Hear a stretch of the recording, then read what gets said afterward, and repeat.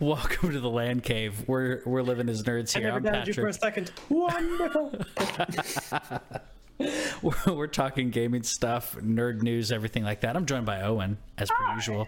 He's gonna go full screen though. That's just disrespectful. That's so much better now. There we go. No, it's so much prettier, so much prettier. We're talking nerd news, gaming news, anything that we feel like rambling about. Some stuff you may feel like rambling about. You can talk about it in the comments or tell us to talk about it in the comments. We'll probably acknowledge you, and we'll be gentle. So type stuff. Talk to us. That'd be cool. How you doing, man? You doing good? Pretty good. Yeah? Decently long week, but I literally can't complain.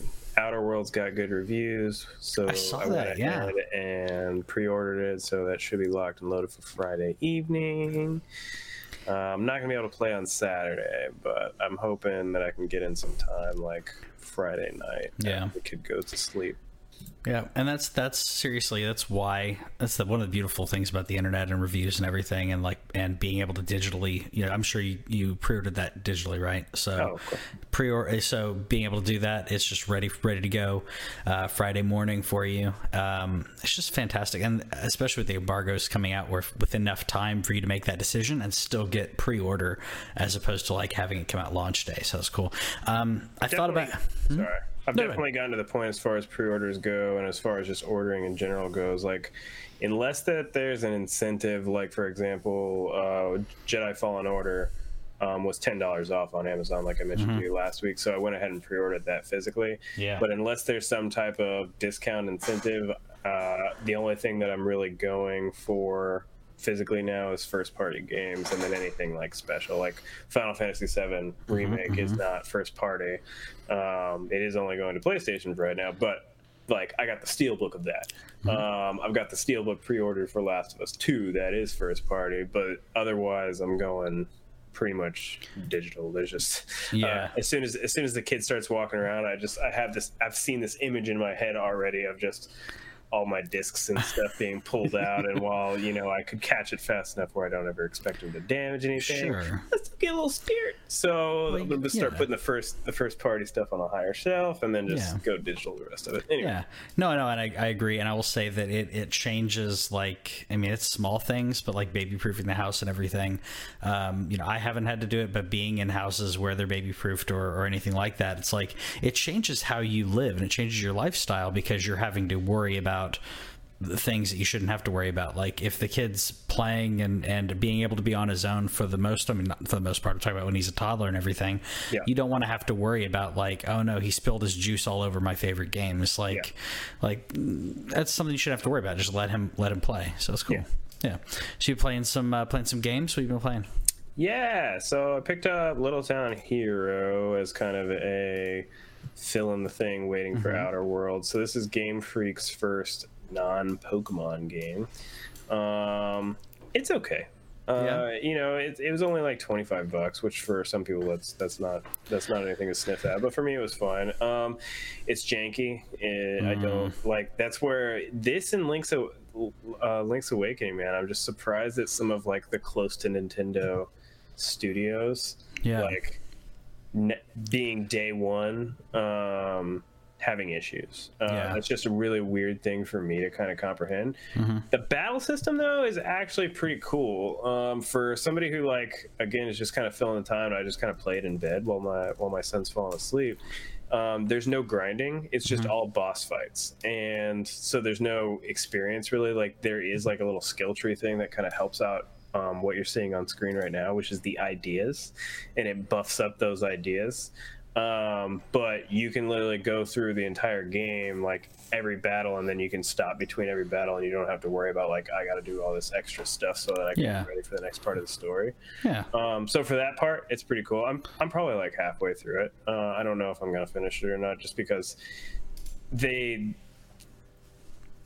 I don't like all the fetch, like the main story is just fetch quests and in between the boss fights. If I could just kind of like skip the text easily and just go to the boss fights are fun enough to keep me intrigued, but so it's just not well balanced. Which I guess is fair, but at the same time, like, you guys have been making Pokemon games forever, and while Pokemon has a very specific thing, like you guys know how to make an RPG. Like, even if it's a simple RPG, like, you don't have to go. I don't know. It has a Pokemon games have a structure. That's the thing that some people. The only thing I think people don't like about them is the structures is pretty much the same in every game. But at the same time, you have growth. You have some story. You have enough story to keep you going, at least. I've been playing a game that has very little story but has amazing mechanics. Ooh, Breath of the Wild. No. Yeah, I knew. I mean, I was looking at some games that were that are coming out. I tried a little bit of the games with the gold stuff, just wasn't digging it. And with the limited time that I have right now, I realized I've got 2 weeks before Death Stranding, and then I've got 3 weeks before Jedi Fallen Order. It's getting to the point where I'm like, all my time is going to be taken up with those. And I thought, you know what? I'm just going to chill. I'm going to enjoy one of the best games ever. And of course, with the Switch, I can play wherever I want, whenever I want. And extended battery life, man, I'm liking it. I'm liking it. Like 6 hours. I'm surprised you don't have Game Pass, since you talk about games with gold. Yeah, I haven't yet. I probably should, but I just wasn't sure. Done it before. You can do Outer Worlds for $1. Yeah, and that may be worth it just to try it. I mean, just to be able to try it and be like, yeah, that's how I feel about it, and I can keep it or not keep it, or not keep it, but like I can buy it later on, having played a little bit of the game.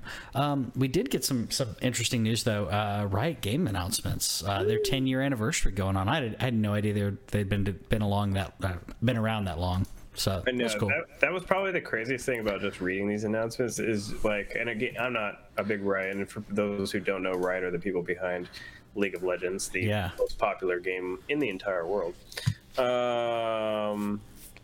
So I didn't realize they'd been around that long, but also I didn't realize that they would actually do anything other than LoL. Sure. So this was kind of cool. Interesting stuff. Yeah, Project L, and we're going to kind of go through this pretty quick because there's not a lot. I mean, it's a lot of basically like, hey, we're doing things. Yeah. Be excited that we're doing things. So Project L being a League of Legends fighter. I mean, it looks decent. I'm actually more excited about this than I am Project A.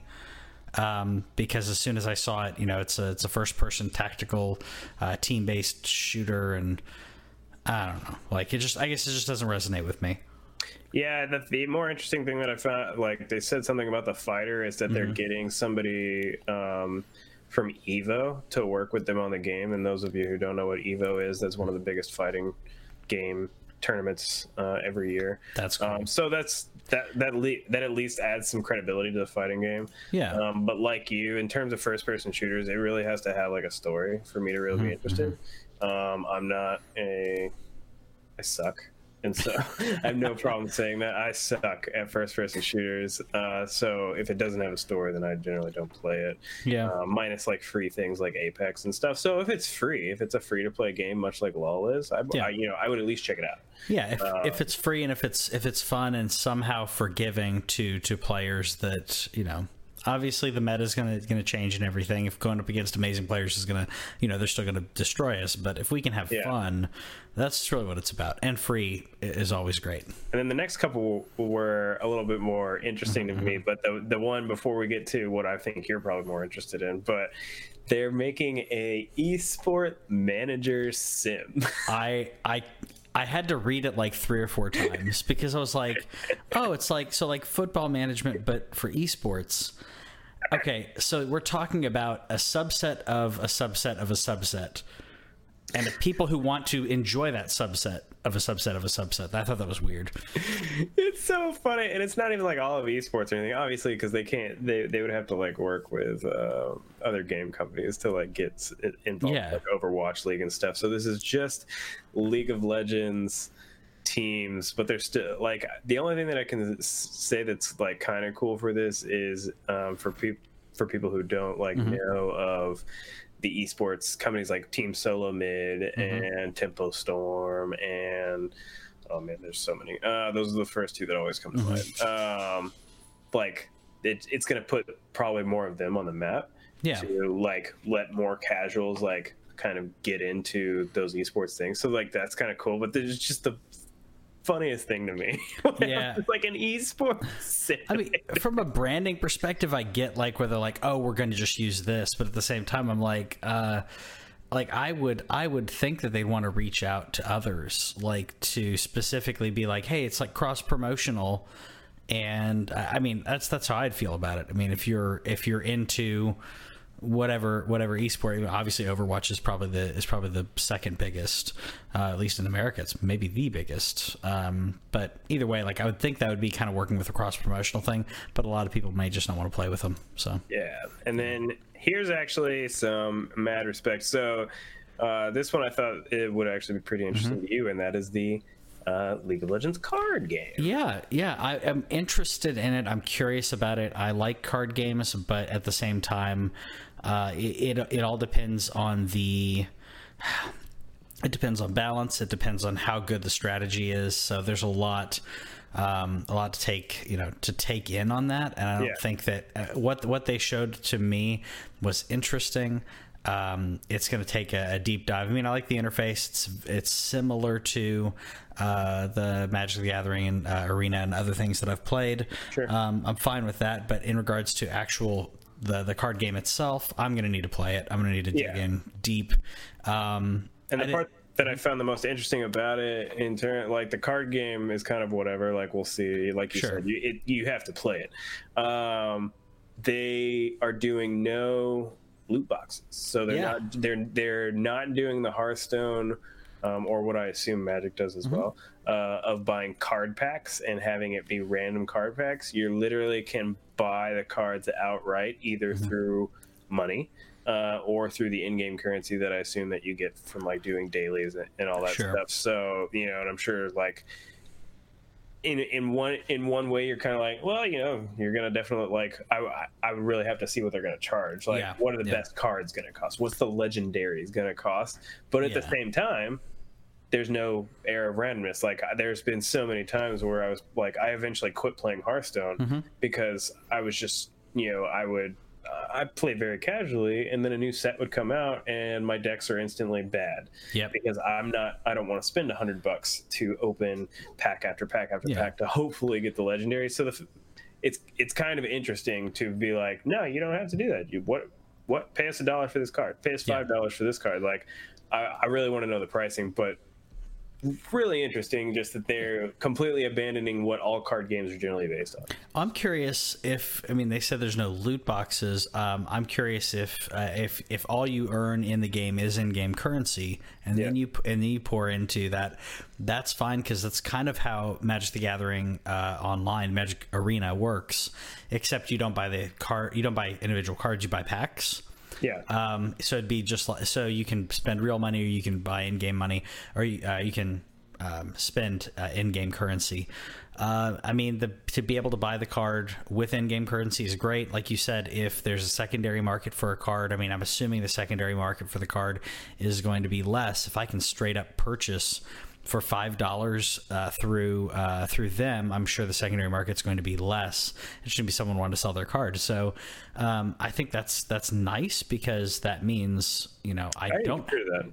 Yeah, because you're not going to put the card online for $7 if it costs $5, unless they rotate sets, which happens with both Hearthstone and Magic. Happened recently with Magic, and like you said, all your decks are bad. All my decks were gone except for 2, because I didn't realize I was playing. Half of my cards were from like old sets. Do they still have the mode like Hearthstone does, where you can play with like any card that's ever been released? Okay, cool. Yeah. So they put the 2 different modes, but like that's not like that's the mode where I can never play those, because people are way more creative than I am. So I would literally have to like go steal decks off the internet. Oh, so I have no idea. Oh, it's the same thing in Magic. Obviously Magic and Hearthstone are so similar, and I'll get off my Magic. We'll actually pivot into a Magic story real quick after this, but the formats are so similar. It rotates where they call it wild in Hearthstone, and in Magic, in like real tournaments, you have standard, modern, and vintage, and there's some other things too. But the problem is the when you get a larger pool of cards, you have more interesting interactions. So that's when it's not just that they're more creative. It's like you have more to choose from. If you want a vampire deck, you pick from vampires from past, like for Magic the Gathering, the past 20 years, like any vampires that you want. Obviously Hearthstone's not that old, but I guess I can talk about, because we're talking about Hearthstone and Magic the Gathering. We were talking about the Hearthstone player. I can't remember his name offhand, but Blizzcon, yeah, who basically voiced his support for Hong Kong, and Blizzard kind of punished him for it. Well, we had a similar story happen with Magic the Gathering Arena. This was at one of the day 2 of the Mythic Championship. Of Arena. So they're playing Arena just like you would normally, except obviously they are actually next to each other. And I think this guy quits, or they just completely win. But right afterwards, the player Li Shitian was interviewed and voiced his support for Hong Kong. Not only, the mask is him supporting that. I think that he had a shirt that supported it as well. He didn't take too much time. He said just a couple quick things, and they didn't punish him at all. No. And I think that's how it should be. He didn't detract during the match. He didn't. There's so many. To me, it was sportsmanlike, and he was like, "Hey, this is important to me." It was similar to me as when you see a player, we're talking about football, and they're like, you got to believe in God, and whatever. It's like, okay, cool. Like, it didn't. Like, that's his belief, and it didn't offend me. That's his belief, and in this case, I don't see why anyone would not be on board for it. So I thought that was cool for Wizards to do that. Yeah, and I think also like they have an opportunity, even like, from a business standpoint, even if they wanted to. At the same time, they already saw and I don't even know if it's actually affected Blizzard's bottom line very much. We're going to talk after we get done with the Riot Games stuff. We'll talk about a couple of leaks for BlizzCon, but sure. They have an opportunity there to look better than Blizzard, and you want to take that opportunity. Like, of course, that is financially like, and I hate thinking about it that way. Yeah. But that's whenever I saw the story, that's instantly what I was like. And Magic's been around for a long time, but Hearthstone and Blizzard make more money than Magic the Gathering. So, obviously they want to come up on top on that. So yeah. I agree. Before we moved on to the thing, there was a couple other stuff that, like, there's an action RPG that they're making, but the biggest, to me at least, the biggest announcement that Riot had during this is that LOL is coming to console and mobile. After years of being PC exclusive, they are changing like the game a little bit. I think it's going to be called League of Legends Wild Rift, but essentially it's just League of Legends. I don't know why that is. I think probably because mouse and keyboard or something is easier to do. So they probably just want to distinguish it enough to say, like, it's not a complete carbon copy of the game because we had to make it work. But they also said that matches are going to be shorter. So I don't know enough about MOBAs to tell you how long a match is. I want to say they're like 30 to 45 minutes. The idea on these new ones is going to be 15 to 20 minutes. So we're trying to shorten that experience, which makes sense, especially if they're going to put it on phones. But hey, if you're a console person like me and Patrick are, and you've always wondered what the MOBA life is like, this is going to be a real MOBA coming to consoles and mobiles. Check it out. Yeah, I think it's good. I think they're going to see a lot more people play it. Obviously, a lot more people play it. I mean, I'm not trying to make the most obvious statement here, but I think that there is a huge. I mean, obviously with the mobile crowd, you're going to get tons of people playing it. As long as the controls are good, and obviously if you have a decent controller to plug into it. With consoles, I'm just curious about price. They didn't mention price point, did they? Should be free. I would think so. I mean, LOL right now is free, so I would think so. So if it's free, then yeah, it's gonna get a lot of people. It's all hero based, so like buying new heroes and stuff like that. That's how they make their money. Yeah. And like, I think there's items. Again, I'm sure there's somebody out there who knows way more about LOL than we do. I've literally never played it. I tried Blizzard's version a couple years ago, Heroes of the Storm, and that's only because it has Blizzard characters in it, and that was back when we liked Blizzard. Okay, yeah, but I just didn't get it. It seems like when you and I heard somebody describing this is actually like when you think about sports and esports, like MOBAs are the esport. Like you can't just go like casually play a MOBA. You have to like get it. You have to understand. You have a role there. You have to like practice it.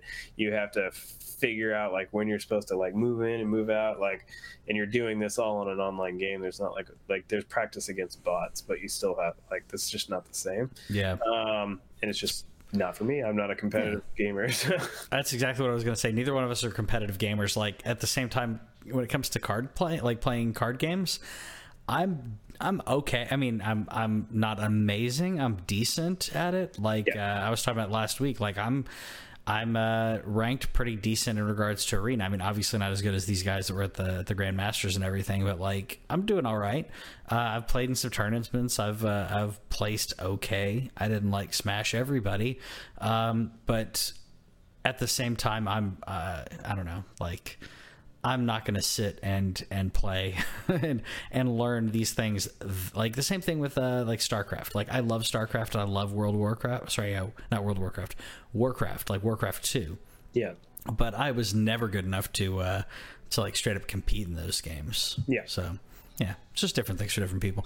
Speaking of Blizzard though, BlizzCon's actually next week. Yeah. If you didn't know, BlizzCon's going on, and we were talking about all the stuff going on with Blizzard, and we had some leaks going on, and obviously these are rumors / leaks, whatever. So take it with a grain of salt. But sounds like Diablo 4 is going to be a possibility. Yeah, I don't see how it can be. It's. I mean, we've been waiting forever for this. Diablo 3 came out like 10 years ago. And it was Diablo 3 was okay, but even Diablo 3, the Diablo fans of 1 and 2 were like, it's okay. And then they kept putting it made them money, so they just kept pushing for it and everything. But yeah, Diablo 4 has to happen. The thing that surprised me was an Overwatch 2. Yeah. I don't know how to feel about that. At the same time, Overwatch is 4 years old now, I believe. But it's not ancient. It still looks good. It still plays well. People are still playing it so much. I mean, unless they're trying to make sure that they don't get dated. Maybe that's what it is. I don't know. 3 years. So it came out in 20. Was 3 years? It was Game of the Year 2016. Okay. So 3 years old. So let's say this comes out into next year. Yeah. Or something like that. So at that time we're talking 4.5 years. The only thing I can think of is that they're trying to ensure that the game doesn't get stale in any way, because they can keep changing up characters. You can only keep adding characters and keep adding maps before it gets bloated.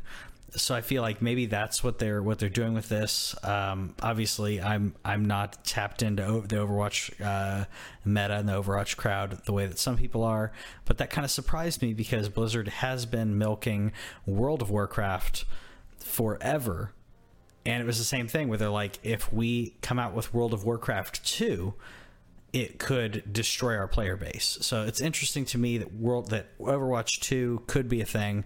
At the same time, it may be something that's early in development, and it may be something that people still play, Overwatch 1 or Overwatch 2, similar to people playing StarCraft or StarCraft 2. People still play StarCraft, so yeah. What do you think? I think it would have to be a thing where I don't think that they can. If they try to do this, if this rumor is true, like, you can't charge for the game. It needs to be a Hearthstone situation where like you buy pieces, like, because that, I mean. Honestly, like, as good as Overwatch is made, again, I'm not a competitive player, but I played it. I own it on PC, I think. From a few years ago, somebody was like, hey, play it with us, and I played it with them for like 10 minutes. And then realized it's not for me. But it was a $60 game, and then now I think it's still like $30 or $40. Like, and I think they've made it full price on Switch. Like, the barrier to entry there for a game where there is always like a new hero coming out. I don't actually know how often they introduce a new hero, but I know at this point there's a decent amount. Yeah. I think they have to change the approach to it, and maybe that could be it versus an Overwatch 2, like just make Overwatch free to play and give it an overhaul or something. I don't know. I think that it's really weird whenever we think about the esports games, because Overwatch was designed to be an esport game. Like, it can definitely casually be played, but it really can't.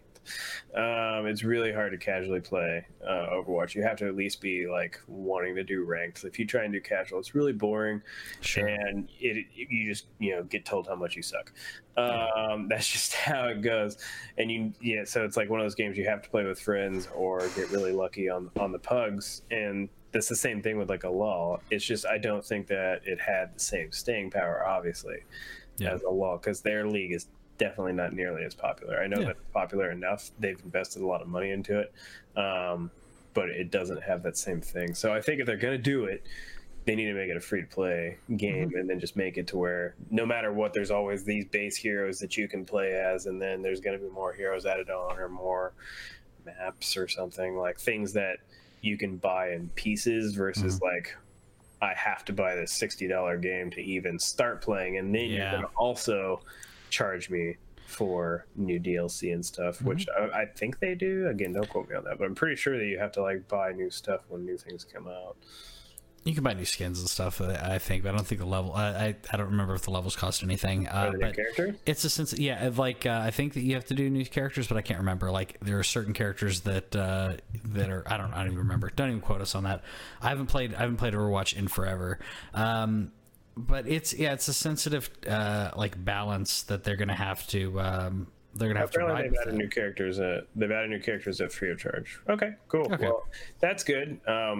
It's still $60 for a game that like you have to want to get into it. It's been on sale, like I just looked up, like it's been on sale like $20 or whatever, but at the same time, like it's $20 to get into a game that you have to be into, you have to devote time to, you have to, I mean, that's how this game works. It's not something you're getting in and you're going to explore and enjoy. You're only going to enjoy it if you're getting better at it and becoming ranked, or at least have friends that you're playing with it. We're gonna see how much people really care, though. If Diablo 4 comes out, but gets announced, we're gonna see how much how really mad they are at Blizzard, because that's a game big enough to where, like, if you love Diablo, it's hard to say like I'm not going to buy it. Oh yeah, there's people online that were like, "Oh, I requested my my information from Blizzard because you can legally request your information." I'm like, "Okay," and like delete your account. I'm like, "Okay, stupid! You just thrown away so much money." Exactly. That's exactly what I was thinking. I'm like, it doesn't give them more money that they still have my account. Sunk costs. Yeah. So at the same time, like I don't want to support them. Yeah, Diablo's my thing. So, and in addition to this, the rumor, Diablo 4, the rumor is that they're going to have a remaster of Diablo 2 that'll be announced as well. That's an instant buy, like immediately pre-order that. I played Diablo 2 earlier this year, and it was, I mean, yeah, the graphics are crazy dated, but it's still a fun game. It's still enjoyable. It holds up enough. Yeah, it does. It really does. So, speaking of tiptoeing around and being able to, price things the right way, I guess, is Fallout 76 announced that they have a premium, a subscription or premium membership. So for $12 a month, you're going to be able to use private servers, and there's some other little perks there. The biggest one, unlimited storage, a survival tent, but the biggest one was the private servers. People have been asking to use private servers like crazy. I get that, because then you can say, look, this is my private server I'm playing on, just like Minecraft, where you're like, I don't want people to come in and wreck it. I want to do whatever I want here and invite people to come to it. I'm like, that's really cool. At the same time, I find it funny that it's kind of the opposite of what it used to be, where, I guess in the PC world, I know that there were people who created their own private servers, and it may have not been legal, but I know people created private servers for different MMOs and different other games. And in this case, you're not going to pay to play the multiplayer. You're going to pay to play it on your own or on your own server. So I thought that was kind of interesting. At the same time, I don't know how many people are still playing this. How many people are still playing Fallout 76? Yeah, I've heard fan base. I mean, I've heard it's gotten better. I love Fallout, but I don't know.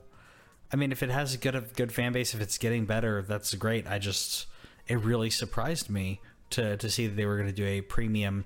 I mean, other than the fact they just want money. So yeah, so it's $100 a year. I don't know if you actually said that, or like $12 or $13 a month. Yeah, that doesn't. I don't think that adds up mathematically speaking. It might. Yeah, it does. Okay.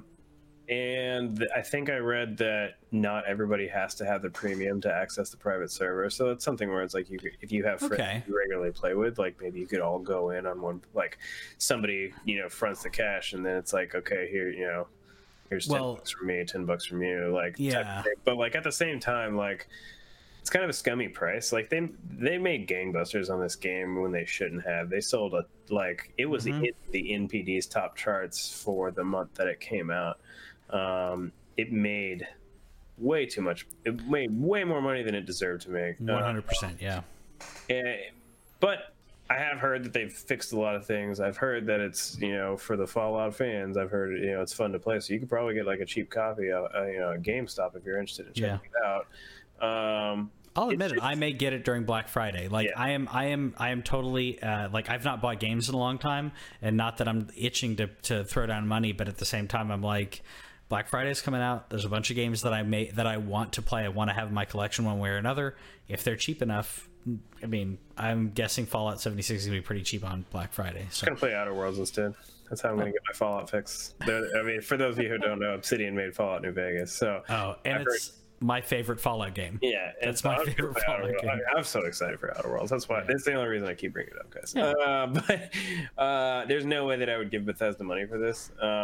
Pretty much the only game that I'm really interested in giving Bethesda money for at this point is Doom sometime down the line, and then whenever they announce like Starfield or whatever it's called, and Starfield will come out first before Elder Scrolls. I'll say Starfield we'll probably get news on that at E3. It's just I'm so mad at the way that they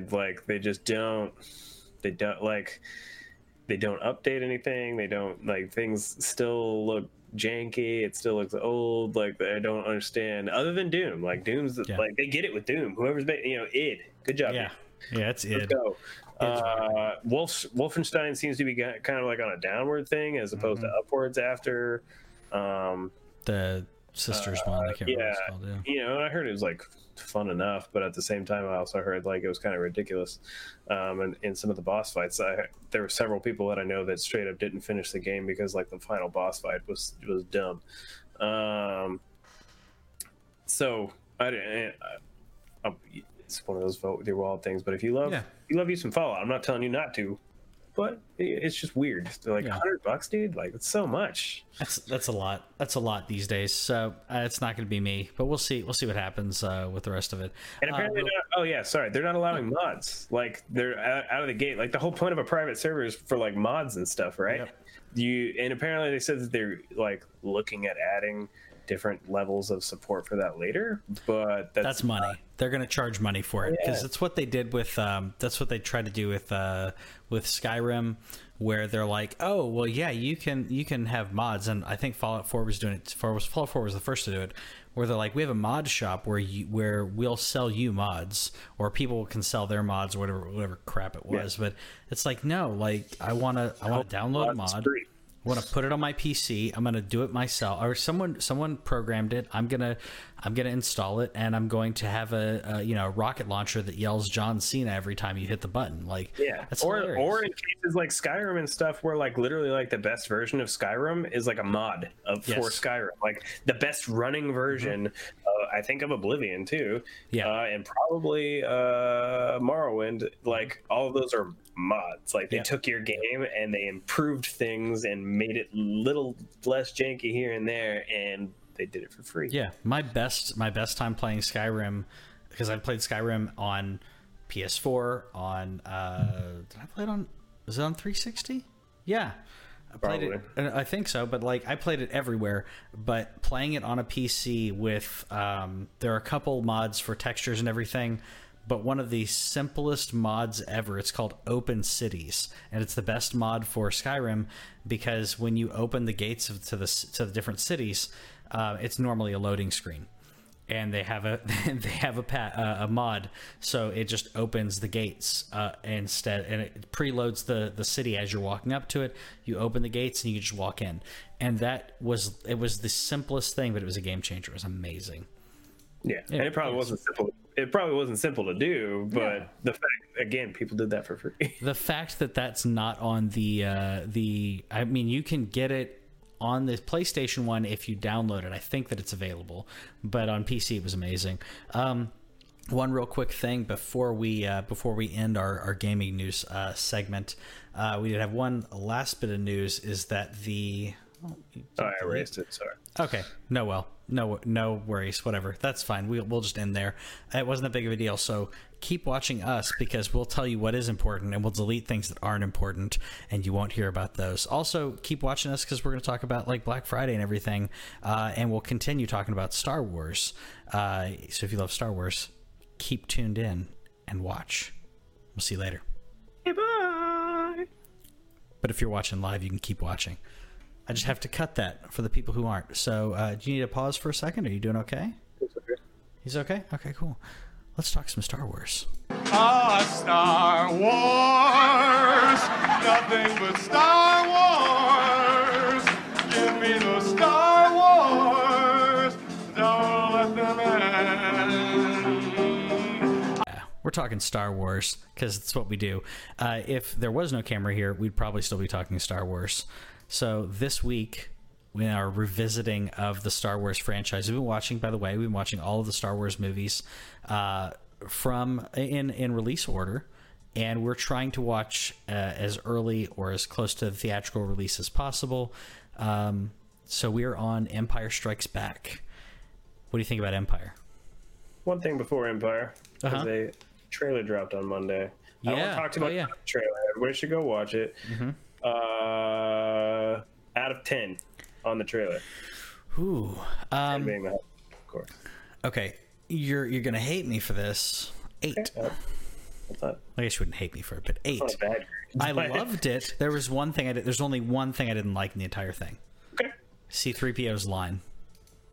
Yeah, well, I think I know what's happening there whenever he's saying that. I have some speculation, but like as soon as he said it, I'm like, that was just cheese. Like I didn't need that. To me, it was, or not cheese. I felt like it was a cheap shot. It was a cheap thing. Like let's get people get emotionally invested, and trigger them with that feeling. And that's the only reason I didn't like it. I hope it's better. Hope it's better in the theater. Hope it's better in the movie. And I think that those are two different lines that they split together. Probably. So yeah, I think that it's a cut. Like in terms of like, I mean, in terms of a trailer, I think it was like a 9.5. Very like there like a couple of like minor things. The things with like the Emperor where like you saw the Emperor. And, pretty sure it's him, yeah. Yeah, and like unless it's like smoke and mirrors, but it like kind of looks like he's like, I don't know, is he in like a robot? Like is he in a mech? Like that's what I thought. And that's a bad thing, but like and I also wonder, it's not something that I can really like score against the trailer, but it makes me wonder, like based off of what we've seen between Ben and Rey, is like how much of the stuff, like those fights that we're seeing, like are those going on in like her head, like because of, the Force. But anyways, great trailer. Great trailer. I loved it. I mean, we both were online trying to get tickets. I had a heck of a time getting mine. At the same time, it took me a little under 4 hours to get my tickets. I will say that at one point I was able to get tickets, but it was the front furthest to the right seat, and there's no way I'm doing that. So yeah, not gonna happen. I felt bad. Like, so the theater that we actually wanted to go to that serves alcohol and stuff, like, and has the good recliners and everything. It's a big Cinemark. that kept timing out on me. So I was like, all right, fine, I'll go to the small Cinemark. And I got the tickets right away. I was the first, like, I got them for like a 4:20 showing on a Saturday. I was the first person to buy tickets in that. So I have middle row, middle of the theater, middle of the row. And I was like, I'll just take a flask in. I don't care. That works. They're not gonna get you. Anyway, just want to know what you thought of that trailer. Yeah, I loved it, and that's why we're doing this. By the way, we are revisiting these movies, rewatching and revisiting this for the franchise as we're leading up to Episode 9. So in the Skywalker saga, to me, it's really the ending of the R2 saga, but whatever. Yeah, I mean, it's more that. But we'll see how this movie goes. We'll see how it goes, and then we'll definitely talk about that later. But we watched Empire Strikes Back. This is what most people view as their favorite in the series. By the way, this is the original trailer, and if you look there, I'm going to rewind it because I think you ducked down for a second and didn't get to see it. Look at Vader's lightsaber there, unfinished. Yeah. So the first trailer had unfinished special effects, but you know what? It's still exciting. This is 1979 thing. Yeah, 1979 when the trailer came out. 1980 when the movie released. This is what most people consider to be the best Star Wars movie.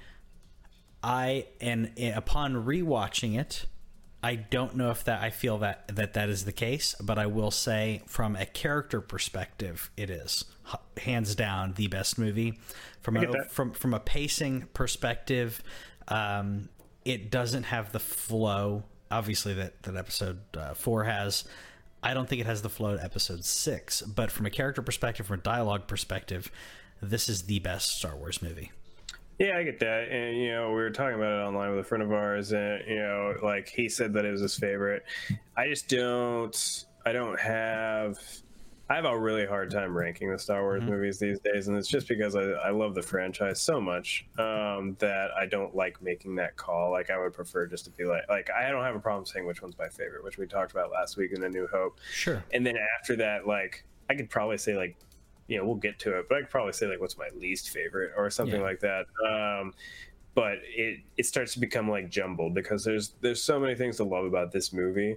Like you mentioned, as far as the characters, like, you see, like, and we'll get to it here in a little bit more, but, like, you really see what they were doing with Luke and Vader in terms of, like, Luke being, like, he's a chip off the old block. Like, it's funny during that fight, and we'll talk about it. But you see, like, Han really, like, he's trying to do what he knows how to do in terms of, like, the way that he puts on moves. It's not the best way to put on moves in real life or anything like that, but in terms of, like, you see it, like, he wants Leia to want him to stay there. Like, he keeps holding, like, you see him wait. You see him, like, glance at her on Hoth, like, would you just admit that you want me to stay here? Like, that's literally all he's wanting. Like he's being, kind of stubborn ass about it. But like, you can tell he doesn't completely want to leave. The reason why he has to leave is because of Jabba, but, like,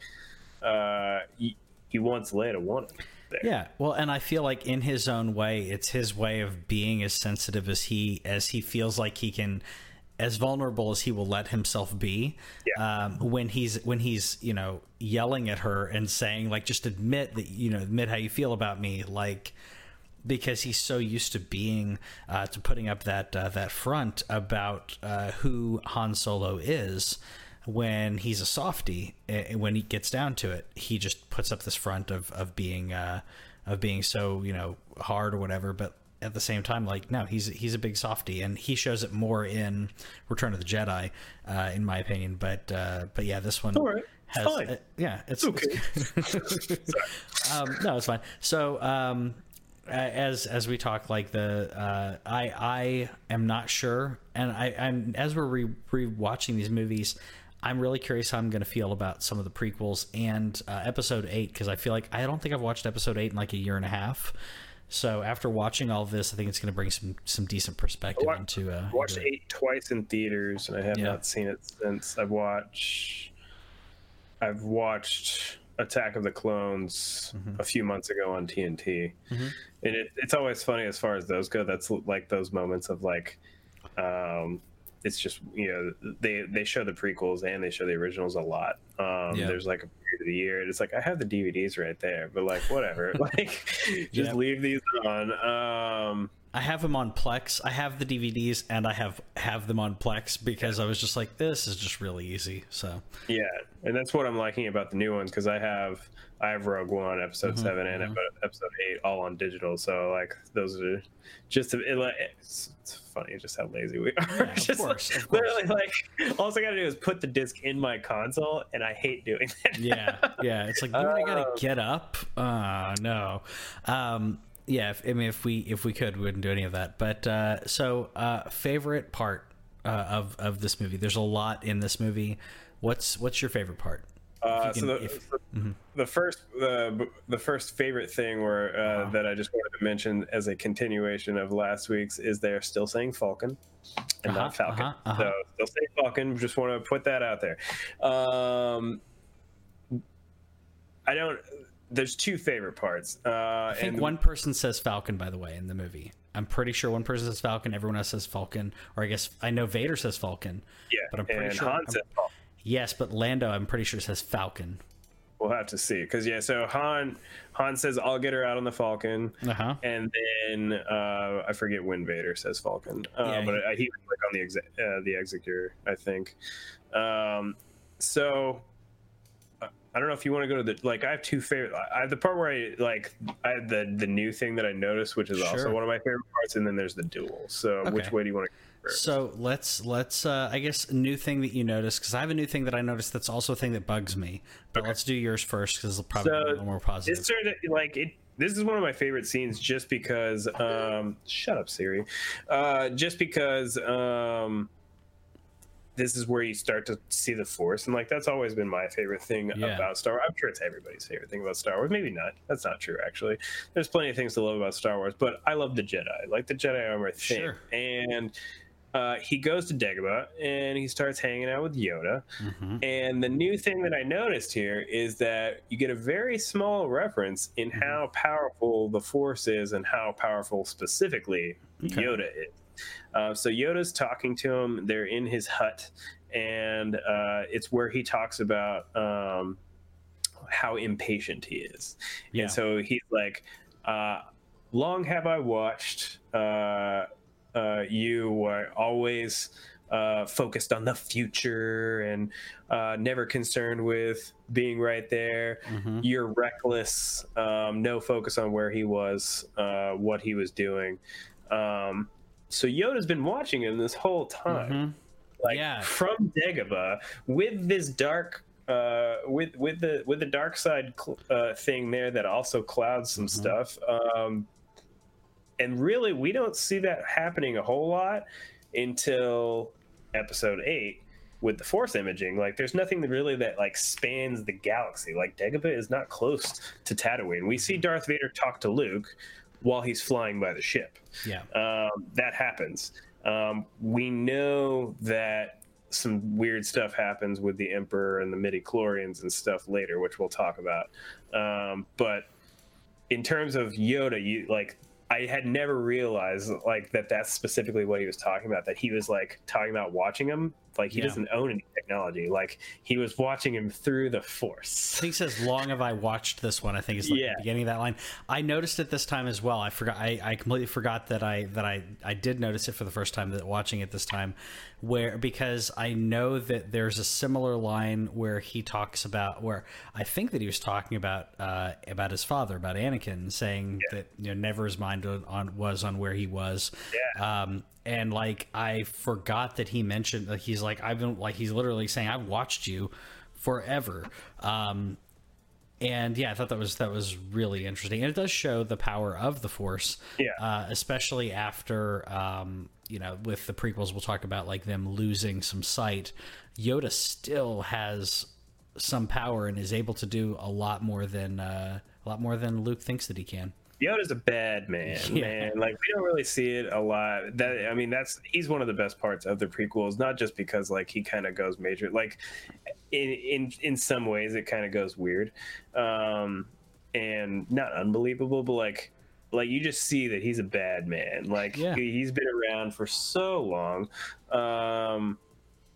but noticing that made me respect a little bit more what Luke was able to accomplish in episode 8. Not that Luke is anywhere as powerful as Yoda, but especially because he had kind of abandoned the Force at that point. We'll talk more about that later. But that it made it more believable. The fact that Yoda could watch him a planet away and just kind of keep an eye on Luke and see what's up, that was awesome. But that whole thing, and I'm glad that you brought it up, because I meant to write it down, but I didn't. The fact that like he's calling out Anakin's flaws, and you never realized. I never thought about that either until again last night, where I was like, Anakin was like that in the prequels. Like he was a total thing, and that leads me to the other part where like the dual stuff. So what is before we get there? What's the thing that you noticed / bugged you? The thing that I noticed, so there's something that everyone that I think that knows about Empire Strikes Back and knows about a specific character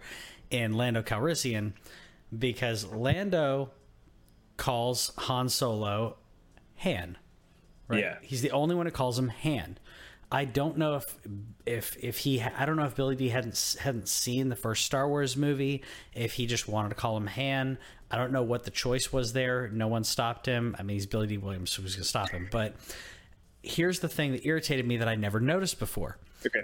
Is that when the three of them are in a scene, because she does this, I think, twice, Leia refers to him as Han. So does 3PO. And so does 3PO call him Han? I thought he called him Han. Yeah, he calls him, I mean... Yeah, he calls him Han. I thought it was like I guess the British kind of accent thing, because like everyone calls him Han. Yeah, like not all the time in the Cloud City, because Chewie's choking him out. Yeah, and it sounds like he's saying Han. Like yes, yeah. Well, I get because Lando was saying Han, but Leia when she's talking to Lando and you know Han's recovering from being tortured. And he's like, oh, he doesn't want you. He wants what's his kid named Skywalker or whatever. She's like, what about Han?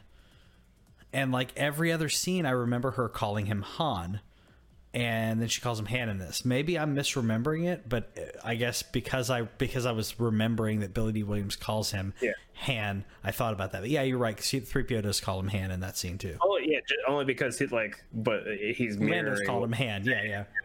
Yeah, that's funny.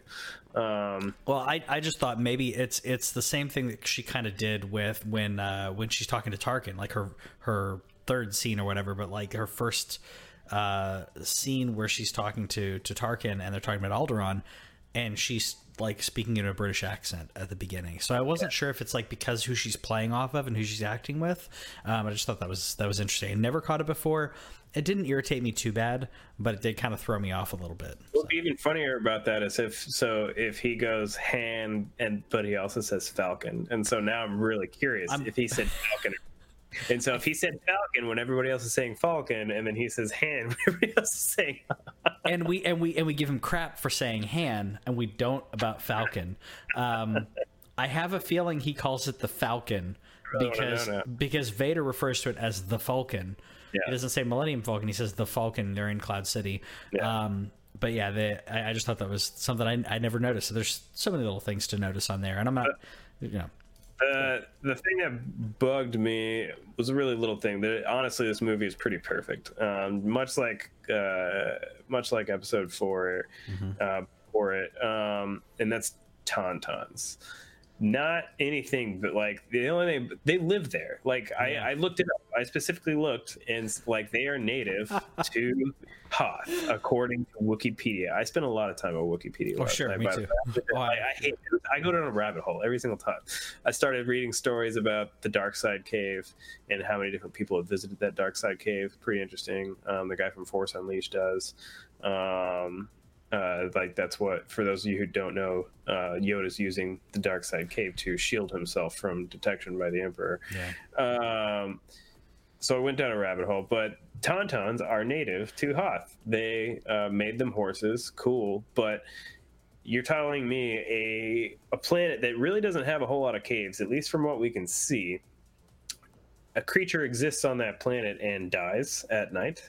Like it's so. Where do they go? Where are all the native ones going at night that they can't survive? Like, what the heck is the difference between do they go in the caves like the Wampas? Well, and then the Wampas are just going to come in there and eat them. Yeah, I'm guessing the Wampa, just like happened in the thing. The Wampa's clearly the predator, and the Tauntaun is not. But I didn't get why it died. Like they were like, you're gonna your Tauntaun's gonna freeze out there. I'll see you in hell. Oh, they live there. Yeah, you're telling me that the evolution of this creature can't handle its planet's temperature. Very minor thing to bug me, but I understand it was probably more of like a convenience. And even on Wikipedia, it actually says specifically like they can handle the temperatures during the day. They freeze at night.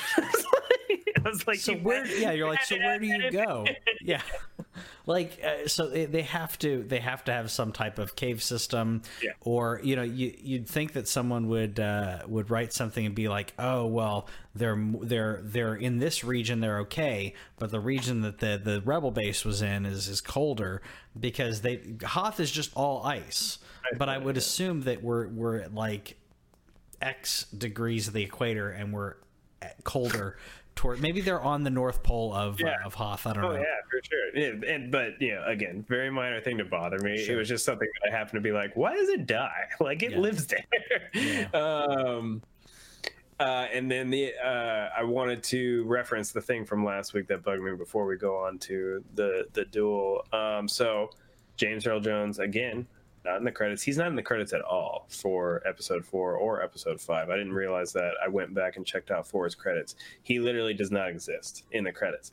In Empire Strikes Back, the guy that you mentioned that is in the Vader suit, he is in the credits before the producers and stuff. So Prowse. But what I found out after researching this online last night was this was actually at James Earl Jones' request. Oh. So he... a couple people are like, this is the nice way of saying he thought it was going to bomb, but he said that he considered himself a special effect. Since he's not the one in the suit, he considered his voice kind of a special effect. So he didn't want to be typecasted. He referenced the Exorcist movie where the girl who plays the devil version of her is not credited. And so he kind of considered himself the same way. And then apparently by Return of the Jedi, he was like, okay, put me in the credits. And so a couple people speculated that he thought Star Wars was going to bomb. And then he mentions the thing about being typecasted. And so he didn't want to do it. And then, by the time we get to how successful Empire Strikes Back is, he's like, all right, fine, I guess I'll be in the and then I also found out they added his name in the credits for all of the re-releases. Yeah. So if I look on my widescreen version, he's probably in there, but I'm watching the theatrical release, and that's why he's not. So fun little tidbit. That's good. I'm watching the theatrical as well. I didn't notice that though, because you're watching the theatrical on the DVD special. The one that's on the special features. Yeah, exactly. So, and I'm watching them via it's the despecialized version. Yeah. So it's those DVDs, laser discs, and a couple other sources that they edited together. Every now and then there's a part that's in Hoth, there was a little bit of darkness. I was like, I don't like that, but for the most part, it's fantastic. I didn't get to talk about my favorite bit on here before we talk about the duel. My favorite bit, this is possibly one of my favorite parts in any Star Wars movie, is the interaction between Han and Leia on the Falcon, because you have a moment where obviously as I mentioned before, Han is always putting up this front about how cool he is and how suave he is, and he's a softie when it gets down to it. And Leia kind of does the same thing, especially because her being a survivor of Alderaan, it's not about just being a princess. Now she's becoming a general. I don't think she's a general yet. She's not a general in this. Yeah, she's not a general in this one, but she's on that path, and nothing else is important to her other than this, and she can't admit it to herself. When he's talking about her trembling here, because he's saying she's scared and that she's trembling, this whole interaction is one of the best scenes in any Star Wars movie. The kiss is great, and then 3PO coming in and interrupting is just hilarious. So much. It's one of the greatest moments in any movie, and then she has to peace out like real quick because she can't deal with it. She can't deal with her feelings, and that's, like I said, it's probably one of the best moments in Star Wars, and it's how you successfully write two characters who are falling in love, even though they're not supposed to be falling in love, which we'll see not done well in the prequels. So. Yeah. Well, it's because she's a rebel. So, like, you know, it's not just that she's a princess too. Like, she's been a rebel her whole life. Yeah. Which is on top of that, and like as we see from like Rogue One, whenever we talk about like Cassian and stuff, you see what like that life kind of leads you through. That, you know, the cause is kind of more important. And I really like during that scene also where like Han admits like that. He's like, I'm a difficult guy. Like, I get it. But he's like, you know, you could also be just like a little nicer. That is a truly great scene. And that is like, it's also just like, it's definitely one of the best, like starting like love scenes. I would say just in movies in general, where it's a non-romantic movie and they added in there, like it didn't feel any kind of forced. Yeah, it wasn't forced. It was just these characters naturally. That's how they felt about each other. And I think that you got to give credit to Lawrence Kasdan in this, because this was written. Kasdan was the director, and then I can't remember if he was the person who wrote it. There's like two writers. Yeah, so because Lucas wrote the story, and then two people did the screenplay. So between them and the director, it fixed a lot of dialogue issues, or I would say it made the dialogue less clumsy, made it a lot more natural. The other bit in here, what's that? Which again, we're going to go into the prequels when Lucas took back over. Oh yeah, exactly. And the other thing, I should have had this queued up. The other possibly best, like maybe best line in Star Wars that's quoted all the time is the whole "I love you, I know" bit, which, as you know, was not improvised, but it was Harrison Ford's suggestion on set to do that. You knew that, right? It's very much. It's very solo, like because you know. Who knows why, like, you know, from a character standpoint, like that he can't say it in that moment, but you know, it could be because he may be about to die, so he doesn't want to. Who knows, like what you're supposed to think of the character's thinking. I honestly always thought it was a little cheese. Not in a, like, I think it's, you know, from the guy's standpoint, it's like, oh, cool, man, like he can say it back, but at the same time, like if I was her, I would just be pissed. Which I think one of the novelizations of like Shadows of the Empire. I think she is. I think so. I'm gonna reread that, by the way. I'm rereading some Star Wars books. Shadows is great. I'm reading Lords of the Sith right now, which is one of the new canon books. But I always viewed it like I didn't assume that she was mad. I guess she is in the novelization. I just assumed that she knew who he was and knew him saying that was his way of saying it. But yeah, I love that interaction. But we want to talk about the duel. And do you think this is the best lightsaber duel of the series? Of the series? All of Star Wars? Yeah. No, absolutely not. Okay, I'm not talking about the ability, but like I guess the setup. No, okay. No, but I mean, Duel of the Fates is so good, and Duel of the Fates is the best Star Wars. Like, that's the best lightsaber fight. From choreography standpoint, yeah, I agree. From choreography, yes.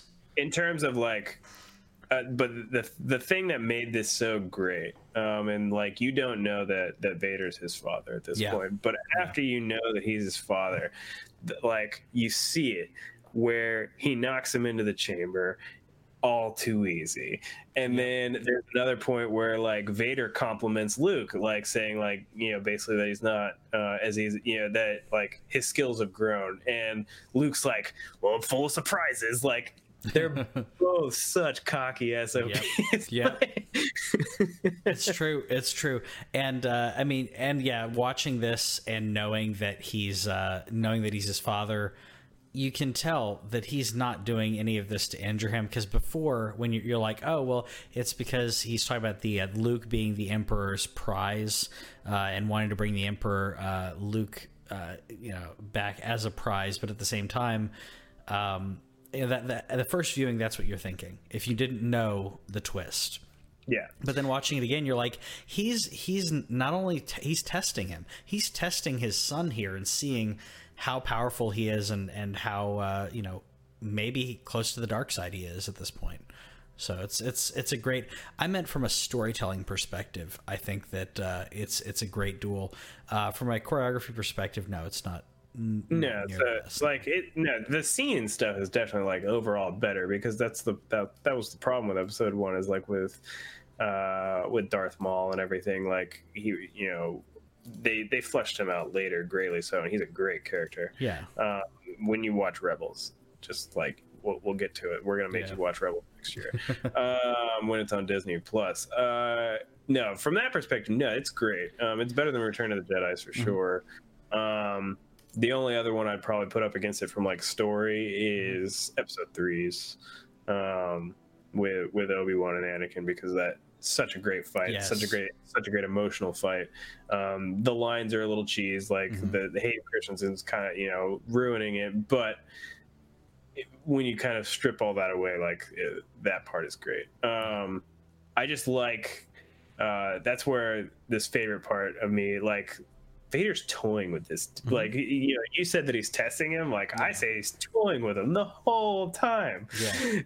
And you see the cockiness with the all too easy. You saw it in episode 4 where he has zero respect for Obi-Wan anymore. It's like, your power's a weak, old man. Like it's so funny to see like how Vader is. I think that's what makes him so cool, because there's the moments where he gets angry. You see him choke out the admiral and promote a new admiral right then and there. Yep. Because apparently he can. But it's just totally toying with him. The only part that I wonder if he wasn't toying with him is the part that you showed there right before the clip went off, when he falls off. Like, do you think that he's kind of jumping off so that he can like do a reset up, or do you think that like Luke actually like not did anything to him there, because he obviously didn't, but like did Luke make a move that actually made him fall, or was he jumping off? That's a good point. I think he was jumping off. I think that he was again continuing to test and see what Luke was going to do.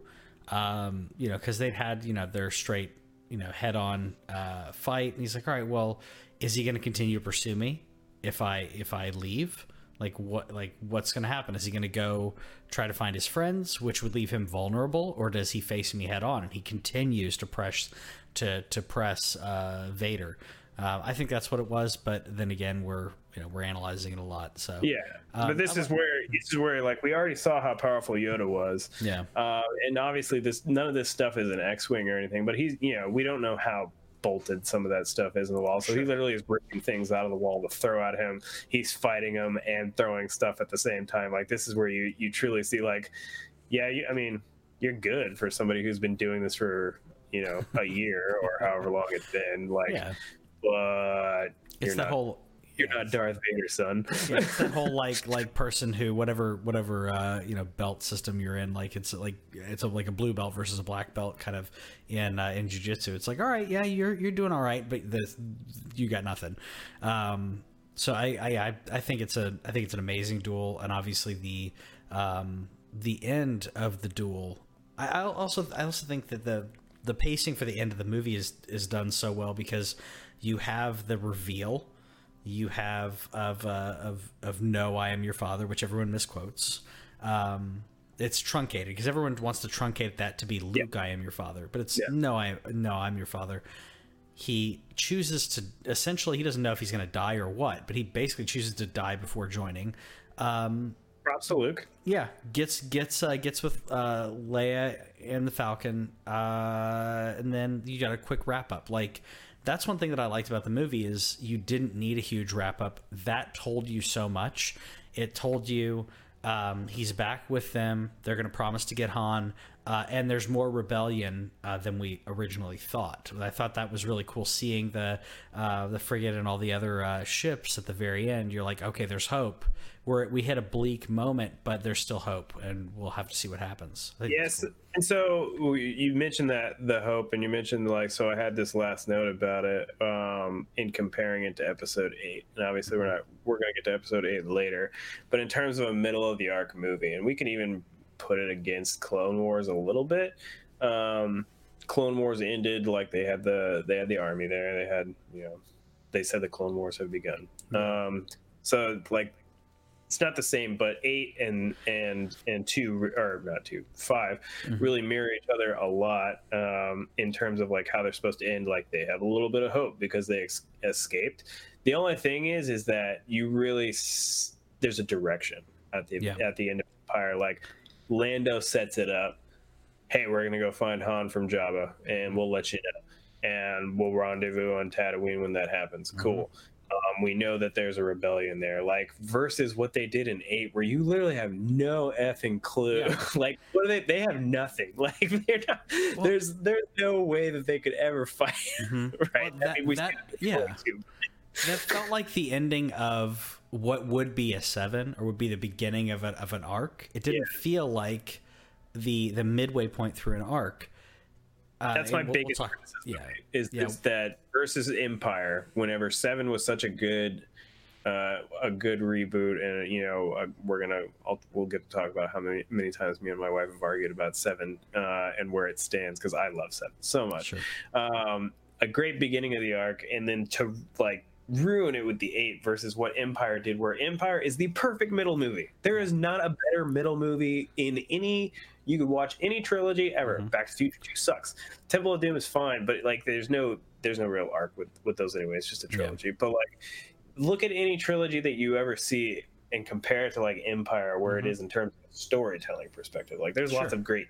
Teenage Mutant Ninja Turtles 2 is good, but like there's no better story-driven middle arc than Empire Strikes Back. Well, yeah, and I agree. I think that they knew, Lucas and his writers and everyone knew this is part 2. We've got one more part, and that's. I mean, at the time, Lucas was saying like, "Oh, we'll probably go back and do the prequels." But at the time, like, Lucas is quoted as saying, like, I'm just, like, in regards to Return of the Jedi, he was like, I'm doing this because I need to finish it and then I'm done. Like, he talked for years about not wanting to do the prequels and maybe having someone else do prequels because it was a lot for him. And I think that 5 set it up that way because he was like, we know where we're going. And 8, I don't think Rian Johnson knew where he was going. Anyways, we'll talk about that when we talk about Episode 8. It's hard not to throw some of that stuff in there, and like we'll be able to reverse it the other direction. It's just that's my biggest criticism of 8 versus 5, because you want to compare it. Like, again, we're talking about a movie that's everybody's favorite, pretty much. Like it's established in the ether that Empire Strikes Back is the best Star Wars movie. Yeah, and it may not be mine. We'll have to see how this goes. I've been saying, I don't know, like we're about to watch Jedi, and Jedi for a few reasons is so good. So we'll talk about that next week. Anyways, final thoughts on Empire. I'm having so much fun with this, man. Like, so we're 2 movies in, and I'm watching them the night before on purpose. Even though my son doesn't know anything that's going on because he's 4 months old, but he's gotten to watch like 5 or 10 minutes before I put him to bed during the movies, and so I'm getting like literally his first movie I can say was A New Hope that he watched. He didn't watch all of it, but he watched the Death Star scene. This is so much fun to really look at it from these, like, just looking for things, like not just like not just to enjoy, but I'm looking for stuff. Empire is, again, it's the great, like, even if it may not be like my top 3 Star Wars movies, we'll really see. I'm kind of just, I might put a definitive ranking when we're in, at least at that time. I think it changes a lot. Sure. It's the best sequel ever. Yeah. I don't think there's a better sequel than Empire Strikes Back.